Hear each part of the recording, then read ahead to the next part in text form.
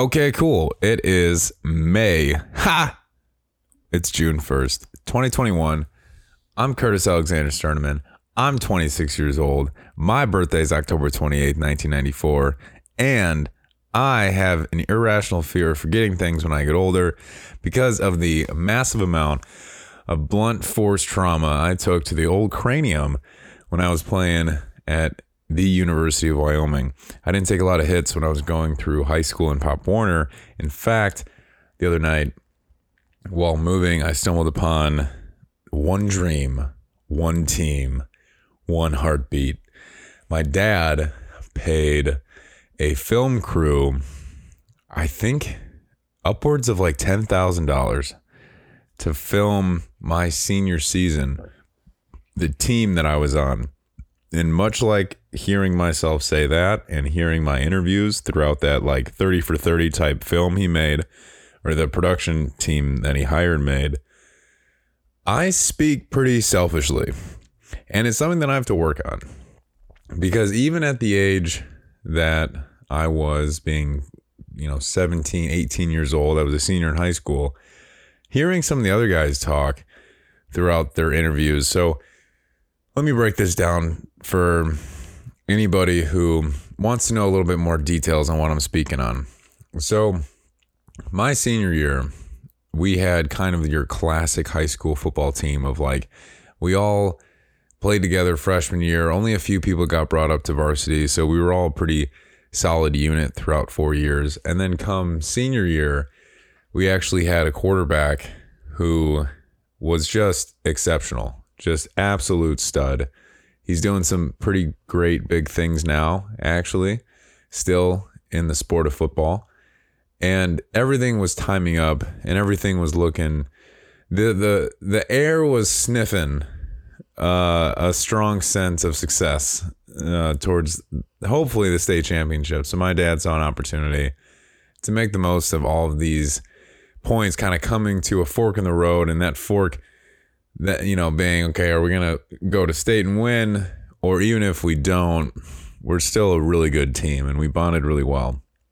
So my recruiting had started too. So he kind of mixed in the other benefit of, it wouldn't hurt to have film, that I could send to colleges. So he gets this crew together.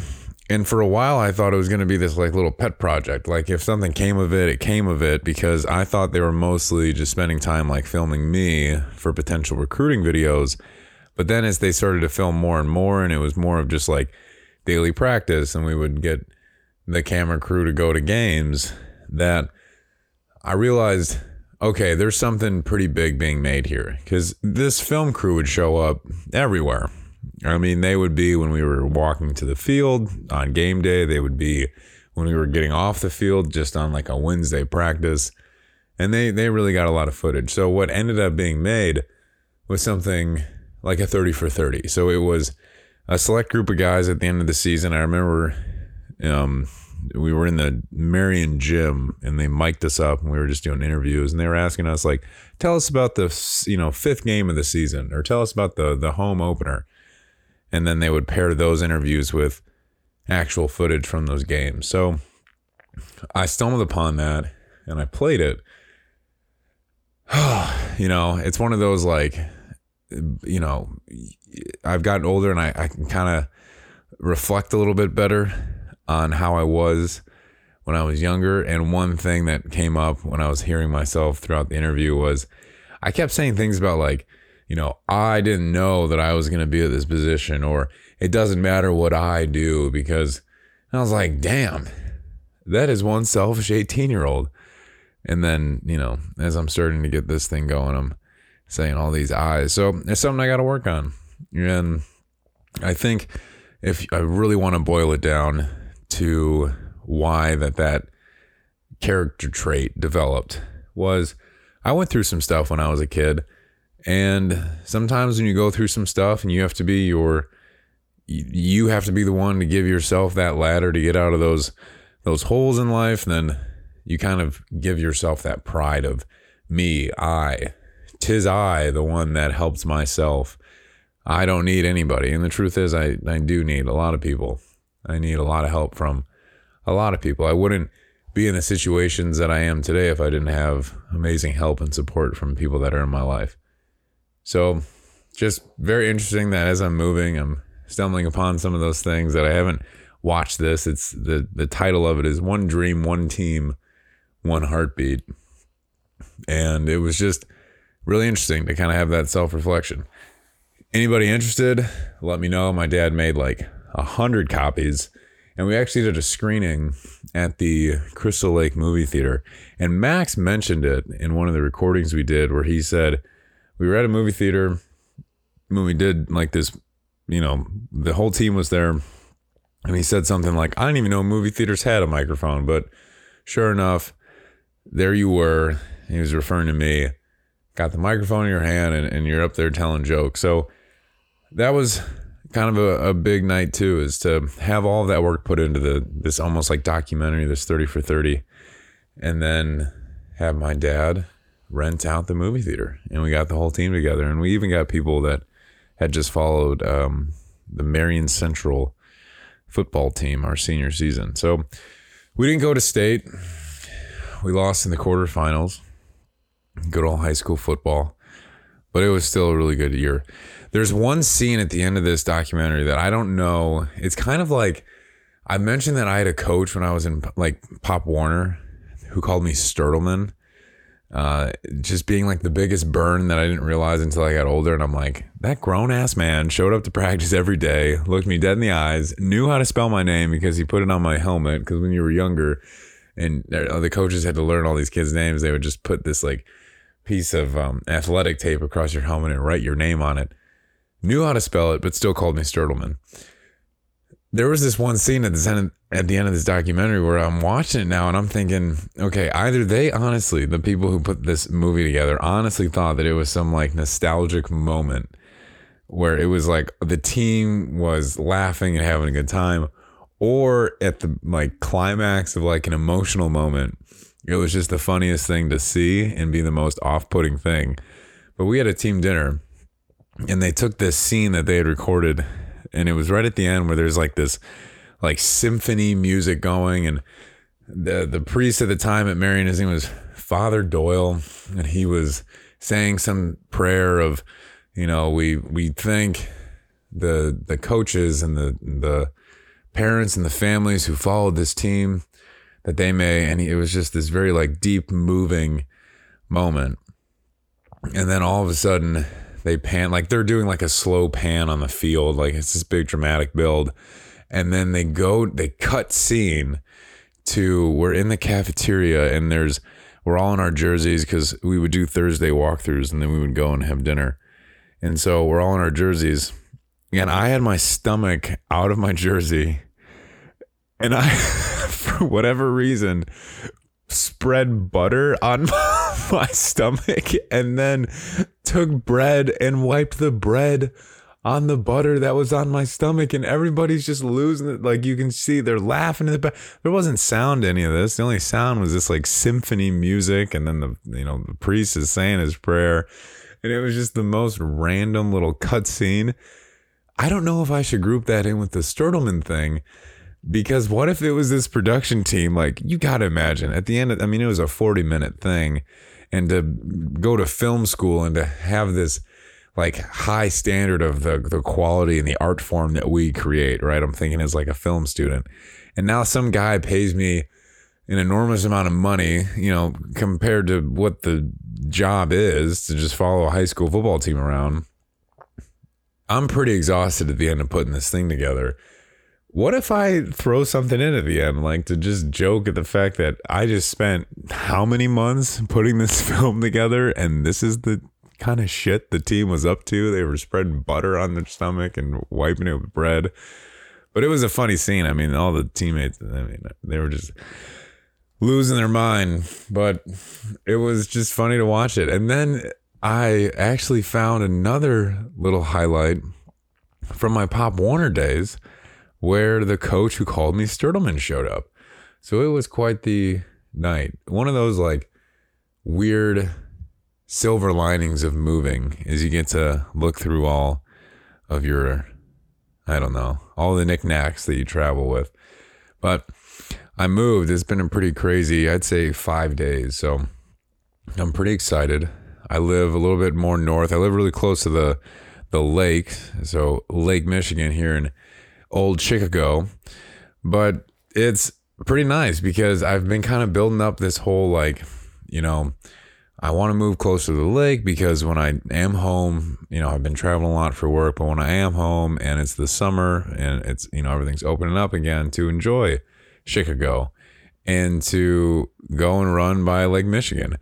And so I did that today and it was nice. And surprisingly, I'm the guy, all 6'5" of me, and I'm sorry if anyone has driven past me in Shikago, where I'll run on the street because the concrete sidewalk is just murder on my knees and on my hips. And so I'll run on the street. And so as I've walked past Lakeshore Drive in Shikago, I've thought the concrete, for anyone who's like, what does he keep saying? It's Chicago, but it's Shikago. I'm going to see if it sticks like Zales. Almost stuck. I haven't been doing it lately. Zales. You know what's interesting about Zales is I said it kind of funny because sales, it's just like, it's so sharp because there's two S's. So I kind of like wanted to soften it out. But then I was like, when I would put it on social media, it's kind of funny that if I put 3 Z's and I sell a product that's in, or I work for a company that provides a product, right? I'm trying to elevate my title, that it's in sleep health. And so this whole Zales thing is just kind of funny because it's like 3 Z's, you're snoring. Let me provide you something that's going to alleviate that snoring. So Shikago, we'll see where it goes. But I ran so I was running on Lakeshore Drive. It was great. I had a really good time. I've got to figure out some areas over there because I like ran for a little bit. I stopped. I checked the map. Then I was like, okay, I think I got to keep on this. Okay, so I got to go around the baseball fields. Okay, that's good. Okay, I'm on the right path. The one thing that I'm like really worried about is if I don't know the area that well, not so much like I'm a big guy, so I don't run late at night, so I'm not worried anything like in terms of that, like danger. Maybe I should be. I'm also the guy who naively went into Bourbon Street in New Orleans, got pickpocketed. So I could use maybe a little bit more of a keen eye to my surroundings. But it's falling over my own feet because not every pavement is this smooth surface. And if I actually did it once. I was running, and when I ran past this area that I completely tripped and I did a somersault into the street. I don't know how I landed so gracefully. I don't know how I didn't hurt myself more than I did, but I did. And I looked back and there was this little piece of like rebar sticking up. And so, yeah, just running in a new area. I was kind of thinking, God, that'd be so embarrassing if I've been putting all this pressure and I've been building up this like, got to get to Lakeshore Drive, got to run. And then I trip on my first run there. Granted, if it did happen, who cares? Because there's so many people in Chicago. The odds of me running by or even near someone who might have seen me fall if it did happen, slim to none. But I did it. It was a blast. And what's really interesting is I feel good about kind of where I'm speaking from right now, because it's kind of like I'm piecing together more current things in the last few days. But in the same token, I don't like that because it makes me feel like I'm getting caught in what I try to break through in life, which is this little bubble of thinking. And I think the bubble of thinking happens when I feel like this is like the puppy who lost his way. Like the bubble of thinking, part one. But it's when there's so much going on in your life and you got to check all these things off and things are piling up and you've got this crazy to-do list. And I have that right now. But I also wanted to stay, I guess, loyal to the fact that I wanted to give myself this to keep up with, to manage, to just have something that I work towards. And this is something I work towards. It's working towards a place to think from and to speak from that's going to be uncomfortable because I don't know exactly where it's going to go. But in talking about just this small little window of time, this 5 days, I get nervous because I want to figure out ways to just always break through those things that start to pile up in my life, but at the same time without avoiding any of those things. Because I think that that's what's easy to do, is when things start to pile up, instead of addressing the pile or being strategic and working through the pile, to just act like the pile isn't there. And then before you know it, you might be in a situation where you're less stressed in your life, but the pile's still there.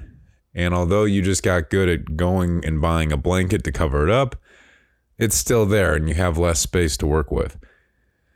So in light of me moving into a studio and trying to find as many areas and buy as many organizing things that I can to make the most of the space that I have, I really want to figure out how, now that I've made a significant change in my life, a significant redirect, what's it going to take to find those reorganizing strategies, those reconsolidating efforts.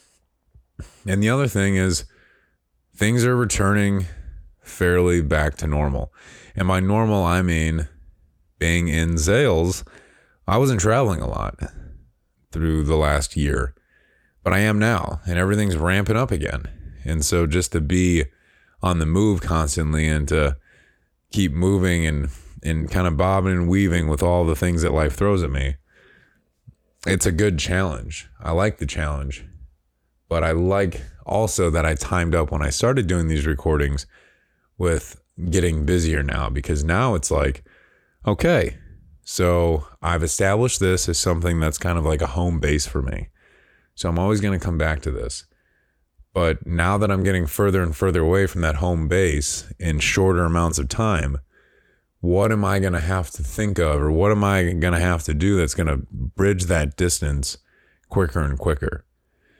But at the same time, how do I do that without allowing myself to slow down and relax? So it's almost this beautiful kind of balance of, I've got to be as quick as and as efficient as I can be, but I also have to find little moments in those quick bursts to just be calm and to relax, and to know that even though my days just fly by these last, for sake of what I've been mentioning, 5 days, there's always going to be those moments where I can sit down at the end of a long day before bed and give myself, coming up on 20 minutes here, just to let some pressure release, just to think a little freely and not have to be stressed about all the shopping I had to do, because the apartment that I just came from used to be an Airbnb. So my roommate and I had everything when we moved in. So I had to kind of revamp and get all this furniture and get all this, just simple things like, kitchenware. So I also have to figure out, I'm going to have my bike like in my kitchen, which is very different. And I have to figure out, how do I find studs in the wall? I know you can buy a stud finder. I know that exists. But just to figure out, what am I going to do as far as coming back home every day after a stressful week to a studio, that I've got to really be careful in where I place things and how I organize things, or else without much getting in the way, I'm going to feel overwhelmed in kind of a small space. Boil all that down to this fundamental truth. First world problems. I am having a first world problem. I can go to the sink right now, lift some lever, and have drinking water. I could walk and take a shower. I have a washing machine. All of these things are just immense amenities in the scope of other parts of the world and what's going on. My Uber driver, I was in Michigan last Friday, and he was telling me that where he is originally from. He moved to Michigan like 19 years ago. Him and I, we just started talking about how I went to Kenya, and the first thing I thought when I came back home was I just had no idea. I had no idea the difference, the drastic difference in just life, quality of life, routine of life.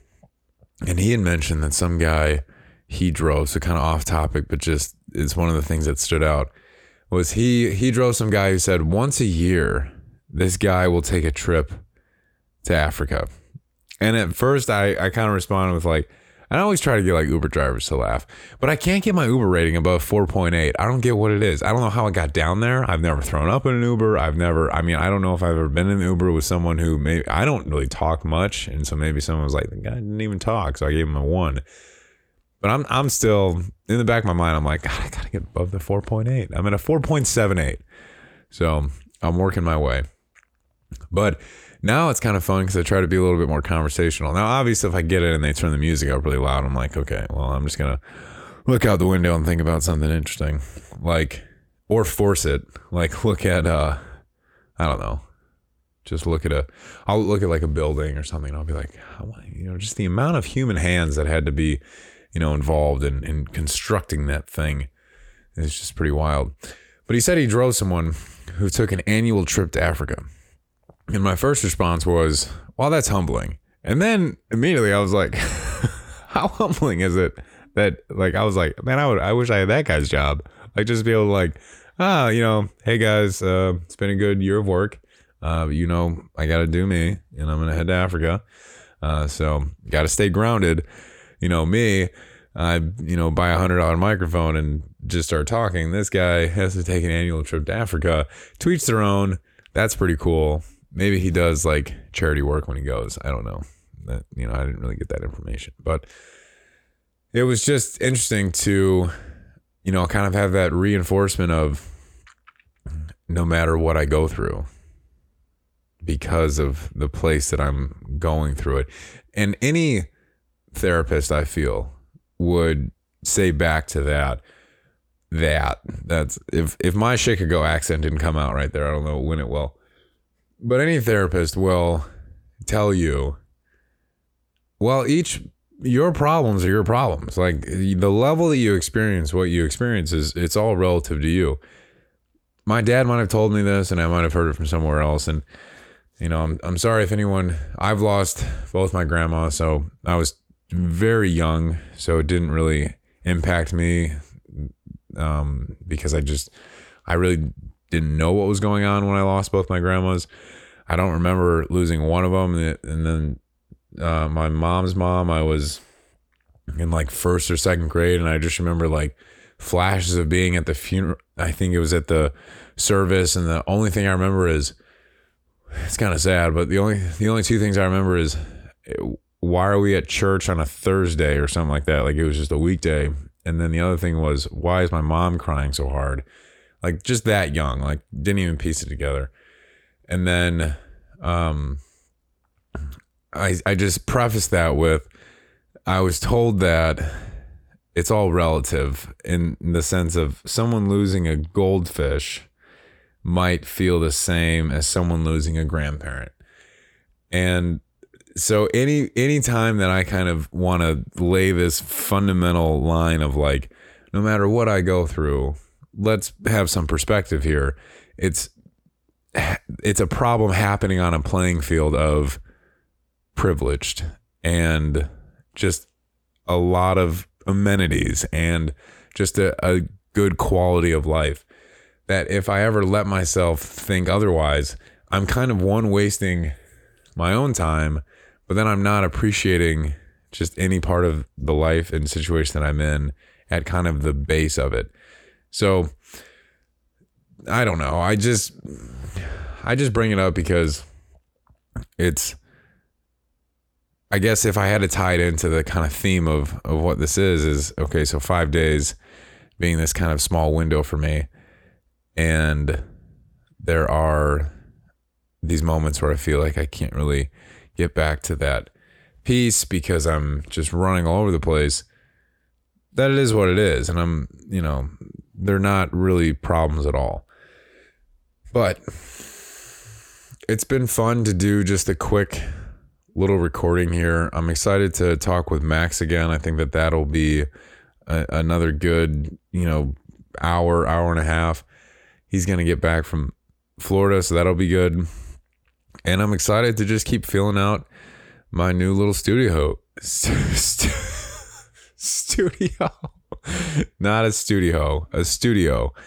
And to do a little bit more running in the old famous Shikago, Lake Michigan.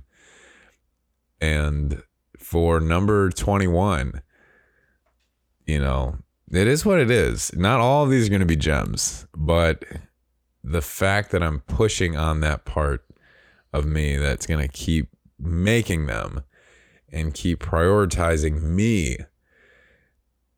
Wow, that's not a good full circle. I started to say that I speak selfishly, and now I'm like, but it's about me. No, I'm saying in the sense of, it's, you got to work. I got to work hard. It's good to work hard, but I also think that the value of the work I put forward is going to improve if I take these moments and recenter and find, where I'm coming from. And then that way I won't have the piles of things that I'm covering with blankets. I'm going to clean the room of myself. And then no matter what gets thrown in my room, no matter what comes in front of me, I can handle it more efficiently, and I can handle it closer to my core because I don't have things piling up on top of that. And I'm not getting redirected in all these areas that I'm not too sure about because I never took the time to figure out where I was coming from in the first place. Now that's full circle. Thank you. Happy Tuesday. Have a great rest of your week.